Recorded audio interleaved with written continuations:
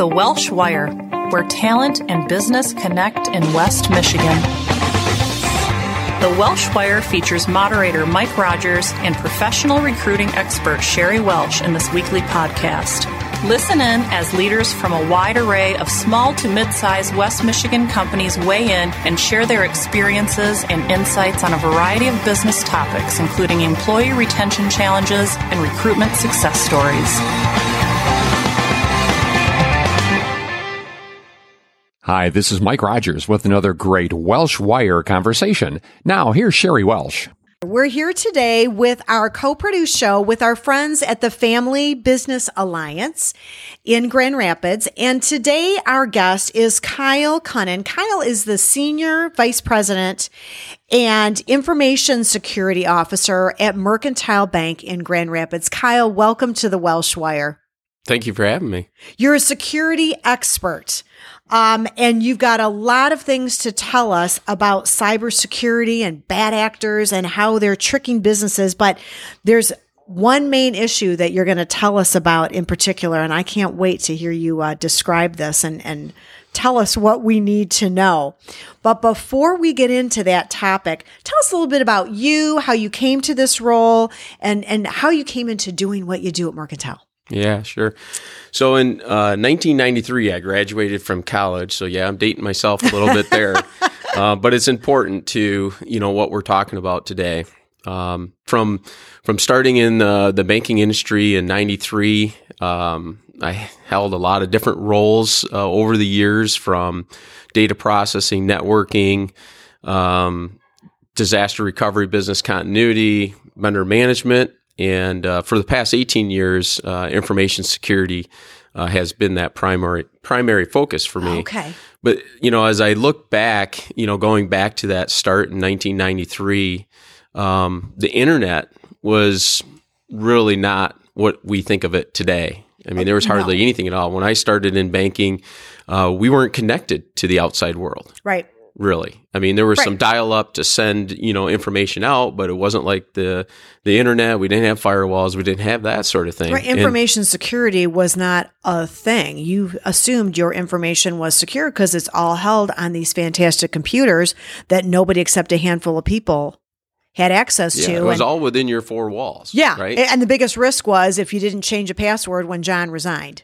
Maybe that would be the biggest risk, right? I mean, they got back into your building, and they got back physically into the building, right? I mean, it's so different. We, like you say, back in 1993, we didn't talk about security in colleges and an IT program. It's really not that long ago. No, it's really right. And so here we are today talking about serious issues, and you're going to tell us that there is a number one overarching issue in cybersecurity that you see impacting banking customers, financial institution customers these days. What is that? Tell us about that. Yeah.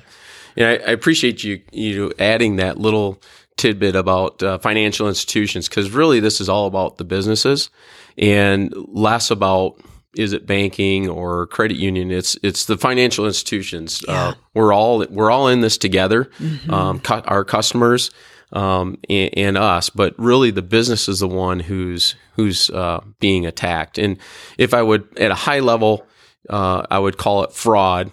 More specifically, it's communication fraud, to where they're receiving communications that are fraudulent and then doing things that they later wish they hadn't. Right.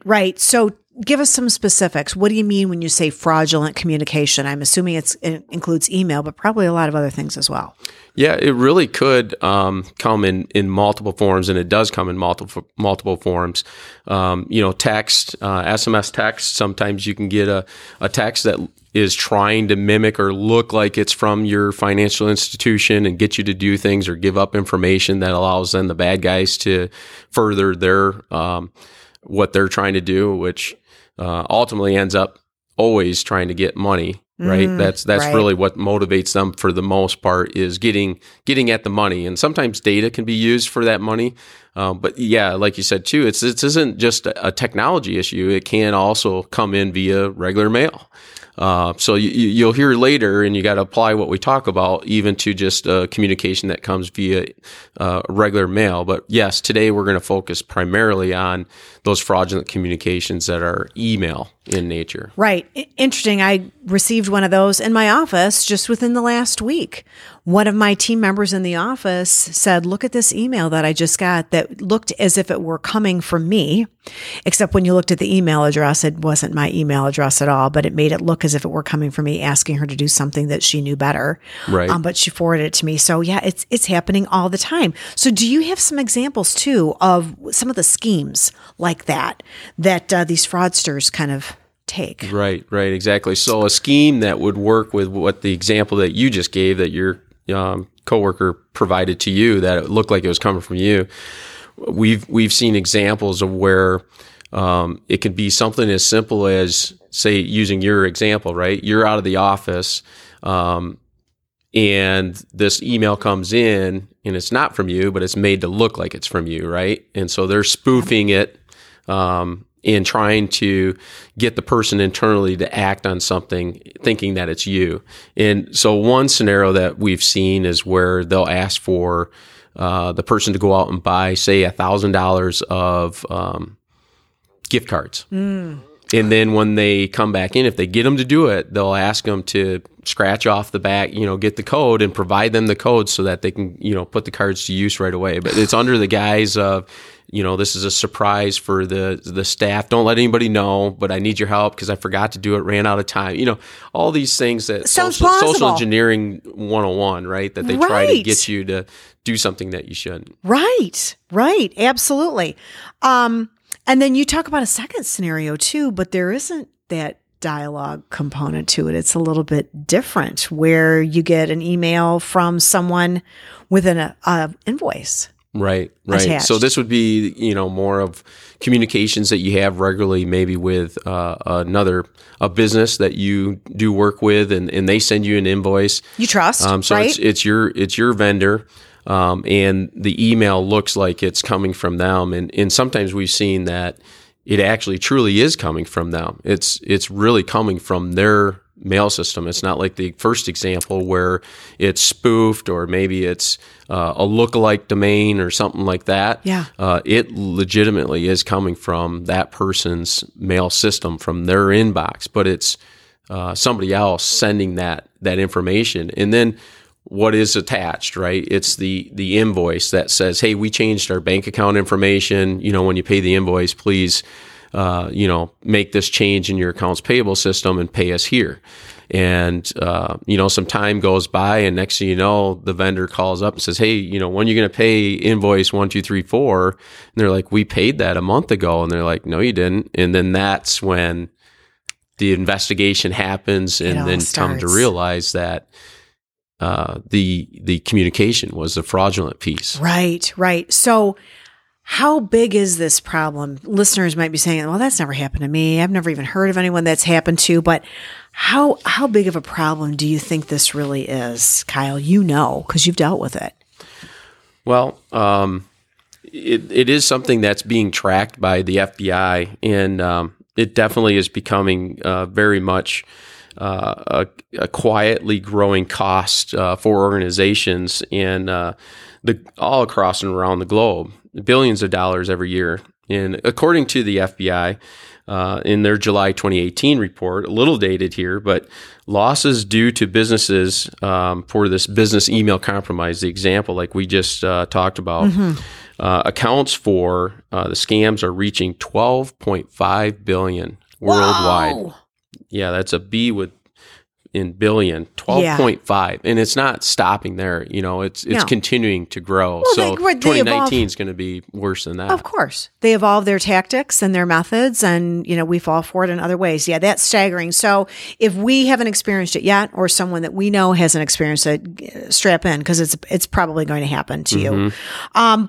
But what if it does happen to me in my business? What do we do? What's the first call we need to make? Yeah, great question. And the first call, I would say, is to your financial institution. Okay.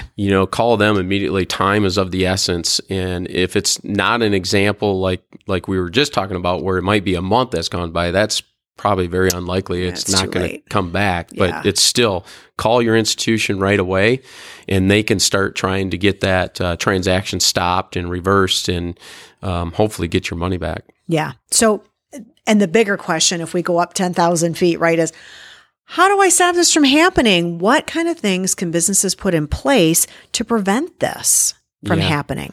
And it is preventable. And that's why I get so passionate about this topic, because it just involves changing some procedures and getting away from the fact that a lot of us grew up since 1993 with email, and when it came from somebody, the email was from them. There was no reason to believe that it wasn't from them. And now you have to be suspicious of every email that comes into your organization. And so, one thing with this scenario, like the invoice or any of these other things, we need to not allow the email to be the beginning and the end of that process. It can maybe start the process, but if you say in this example, get an invoice that says, let's change instructions that we've always done business with this company, and now they're asking us to change it. That's a risky time in payment processing. And so take the time to pick up the phone, using the information that you already have, not what's in the email, because that might be going to the fraudsters too. And call the organization and ask them if it's legitimate. And if it is, ask them to repeat what the information is, what the correct information is. Because we've seen it where both parties knew that there was a change coming, that the entity was changing bank accounts. And when they got the email, they asked if it was legitimate. They called and they said, yep, that's the one, but they didn't verify that the information was correct. And so the bad guys still got in the middle of that and had changed it. That's how sneaky this is. Wow. And so definitely ask to verify what the information is, that has changed. Right. That it is accurate to what you received, and then go ahead and make those changes. Right. Wow. So are there any tools that you can use as a business to protect against fraud? Is there anything, software or anything that training? Tell us. Yeah, there's a few different things that businesses can do. One, related to the payment processing piece, whether you're sending out wires or ACH, would be to set up dual control. And dual control is always known as one of the best ways to combat fraud, internal fraud or external fraud. Right. It's just a good procedure to it is written in procedures. So in this case, it would be one person would be able to initiate the payment. So, set up and initiate the ACH transaction or transactions or the wire, but somebody else independently would have to log into the online banking system and then approve and send that. So that way you got two parties who are, and hopefully in a situation like this might say, hey, why did we do this? Why did we make this change? Or why are we paying this vendor? I've never heard of them before. Those situations happen too, where the CEO is gone and we've got this $1 billion deal and we've got to pay this today, and everything's urgent.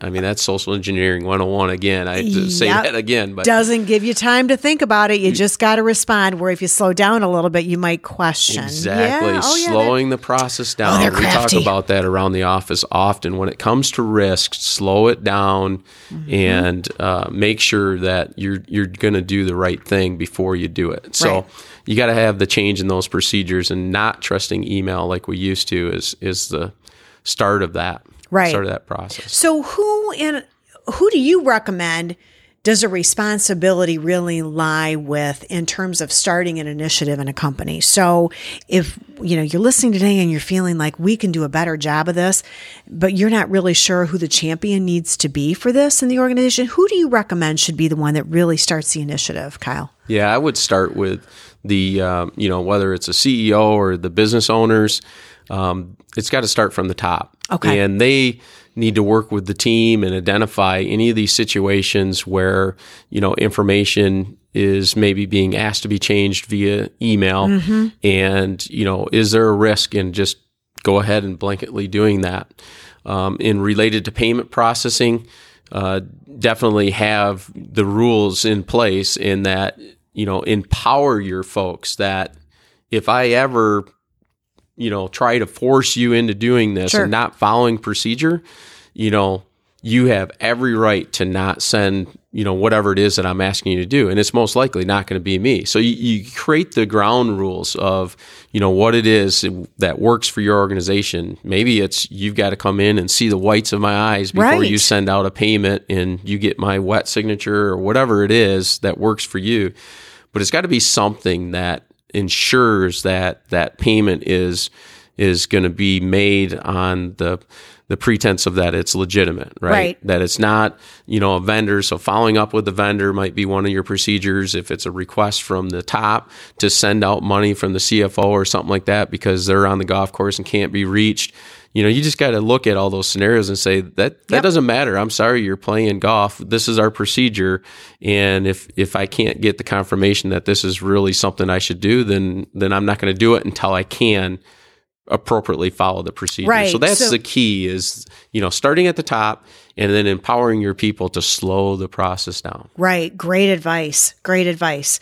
So Kyle, you have mentioned to me before a tool that you have to help guard against check fraud in particular. Tell us a little bit about that. Yeah. The product is often known as Positive Pay. Okay. And how that solution works is that the business provides to us a file that essentially has the different components that are on a check, Okay. right? So Right. the date it was issued, who it's payable to, and the dollar amount. And so we can use those items when the check clears to verify that that check was actually issued. Mm-hmm. And because we have the name of who it was issued to, we can verify whether or not, with a certain amount of confidence, that it really was made out to Sherry Welsh, and that's who it came in made out to. That somebody didn't whitewash it and change it. Right. Right. So that's one tactic that fraudsters will do is they'll try to snag a payment and then change it and go cash it themselves, Yep. right? But another is that they'll just create fraudulent checks altogether. And Yeah. so, if those ever hit the business account, they'll see that and they can work those. Those would be exceptions. And so the business would get an alert that they have exceptions and they can verify. And if it's not something that they issued, it just gets returned and no money lost, right? So that's the Yes. key with that. And it also works with ACH too. So if you have an account where funds are coming into or being taken from your account electronically via ACH, so it's a debit to your account, but you only do that with certain companies, you can set that up so that when those debits hit, it's fine. But if it's not, then you'll get an exception if it's like somebody else trying to debit your account fraudulently. So that's another great tool. So it can be used both for That's checks wonderful. as well as on the electronic side on the ACH piece. So definitely another fraud prevention tool that can be used. Good. Called Positive Pay. Positive Pay. Yep. You talk about a scenario too. You mentioned this where you're getting an email from the vendor. It looks like it's from the vendor and everything seems right, but it maybe really isn't from the vendor. So how do you unravel that? Well, How do you get to know that it's really a fishing expedition and you've gotten trapped? It's getting trickier because, like I mentioned earlier, we're seeing more and more with people migrating to the web, to the internet. So using G Suite or using Office 365. So like we talked at the beginning, in the beginning years ago, everything was within the four walls of your organization. Now everything's so connected and so fast paced, and everybody wants to, have less maybe responsibility for their infrastructure, and it's just easier to let somebody else manage that. Like the Office 365 for Microsoft. But now those systems are accessible wherever you go in the world. Right? You just got to jump on a internet attached computer, That's right. go to the website, and you get the login right there. Right? Yeah. And so, one of the main issues why I think this business email compromise is becoming so big these days is because people are only using username and password. they're not getting that second, they're not implementing that second verification process, right? And that usually comes in a form of like a text where you got 6 digits that you got to add, and it's a one-time use. And that additional factor can save you a lot of headaches. Because if you don't, you could just be phished, right? Yeah. Where That's if they, you get something from somebody looking like it's an attachment, but it's going to go to your Office 365 or theirs, and you got to put your credentials in. It presents that screen, but it's not really Microsoft's. It's their make look like, right? And as soon as you put your credentials in there, they've stolen them. Yep. And now they're in your email. They generally set up forwarding rules so they don't have to keep logging into your email. So everything that you send and receive, they get a copy of behind the scenes, unbeknownst to you.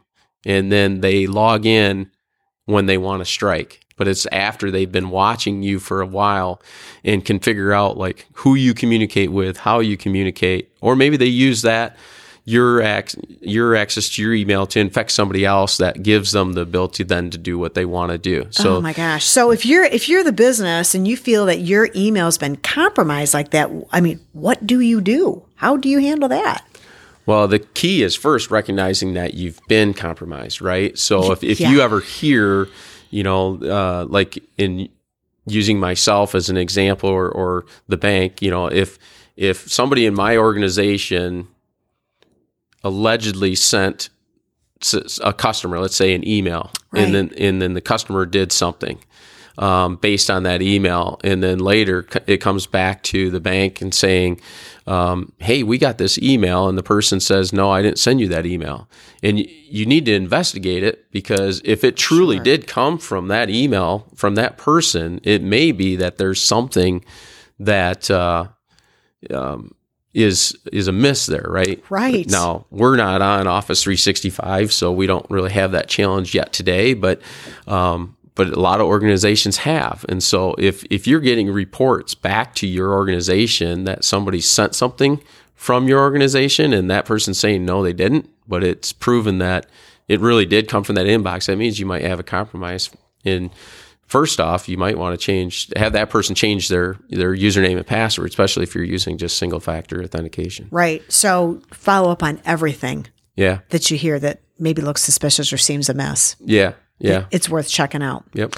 So you talk about targeted email, like as though an email might be targeted at a specific person. So how do the bad guys figure out who to target?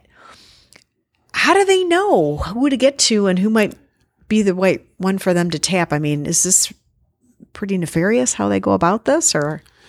It's not as difficult as you might think. I mean, if you've never Googled yourself, you might want to start doing that. But quite often, if you think about social media, human nature is we share a lot, and we share more than what we probably should. We give up a lot of our own privacy because of our own actions. All you got to do is go to Facebook and look at what people post in Facebook, right? They'll tell you all about the vacation that they're going to take. If, through all those connections that you don't know who's friends with friends and all that kind of stuff, or if you didn't do your security appropriately, somebody might be seeing that you don't want to see that. And I think, you look at LinkedIn. LinkedIn's the business version of social media, right? And a lot of people do that. You're in a space where people probably use LinkedIn all the time to try to promote themselves, in the executive search business, for sure. Yeah. And I'm just thinking about that. I think, I don't know how crafty and clever they are, but I suppose if you were trying to compromise a company's financial information and you went there and discovered someone who was fairly new to the accounting department. Yep. Especially if you've been monitoring them for a while. Or who is the accounting person, or who do they report to them? Like, who would tell them what to do? And and a lot of that's right there on LinkedIn. If you figure out on out the Facebook whole company. that person is on a vacation, or the CFO's on a vacation. I mean, there's a whole, you're absolutely right. If they want to be that crafty, they can certainly pull that information together. And so, your CFO's in Tahiti for 2 weeks and you get this email. I ran out of time. I needed to get these gift cards to blah, blah, blah, whatever it is. Holy smokes. It seems legit because they are gone. And really, they've just crafted this whole story based on what they've been able to find. Right. Wow. And Kyle, if they're back in super scary. back to the email, the business email compromise, if they're in your email, right. What else? If it's Office 365, what access does that get that person? We've been talking about email, but can they see like a corporate calendar that they know who's on vacation and what? Right. I mean, what information is there available to them within that space with that login? It's all right there. So you really have to work hand in hand with your information security department. And a team. Or a vendor. A lot of small businesses don't have that, right? But they have a vendor that they're working with that maybe help them get to Office 365. So my advice today would be make sure that you get with them. If you're not using some sort of multi-factor with your G Suite Office 365 environment, get with your IT folks and figure out how to do that. Yeah. And you're really big on that whole dual factor authentication thing, that texting, something else besides username and password. Yep. Definitely. You think that's a big component of? Oh, it's huge. And because we're not seeing that a lot yet. Whether they were compromised through a phishing email at some point, or if the person used the same user ID or same password at the place they buy their shoes online. People, because of everything needing a password, we kind of get a password fatigue, right? And so we use the same password all over the place.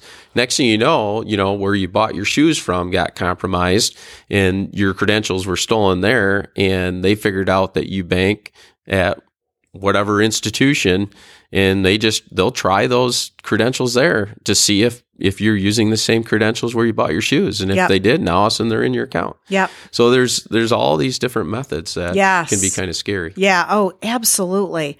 So suffice it to say that fraudulent communication is a big issue.